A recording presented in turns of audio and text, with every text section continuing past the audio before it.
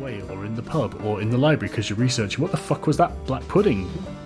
What is this ooze that we found left behind? And it's not native to this region. Yeah, I've never seen one of these before above the ground.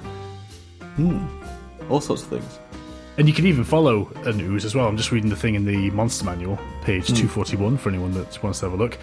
Yeah, they're quite acidic, and it says in here, flesh, wood, metal, bone all dissolve when the pudding ebbs over them. Stone remains behind, wiped clean. So what they're basically doing is if a black pudding's walking through the streets of your city or town, it's cleaning its own path. It's like a slug trail. You can't help but follow it.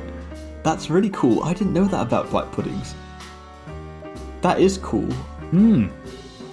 Like, and now just thinking of on a tangent, just having some sort of powerful wizard having like a black pudding. Sort of like a Roomba. Like, yeah, exactly. Just an enchanted baby black pudding just to like clean up, and collect the scraps on the floor and make sure it's pristine. Any sort of hospital or surgery or anything, little black pudding in there. That's fantastic. There's a side quest that I've long had planned. I'm not going to give away too much because it's one that may eventually happen with our campaign. It's similar sort of idea, wizards trying to just improve status or trying to improve their day-to-day with things. I love little misuses of monsters, things like that.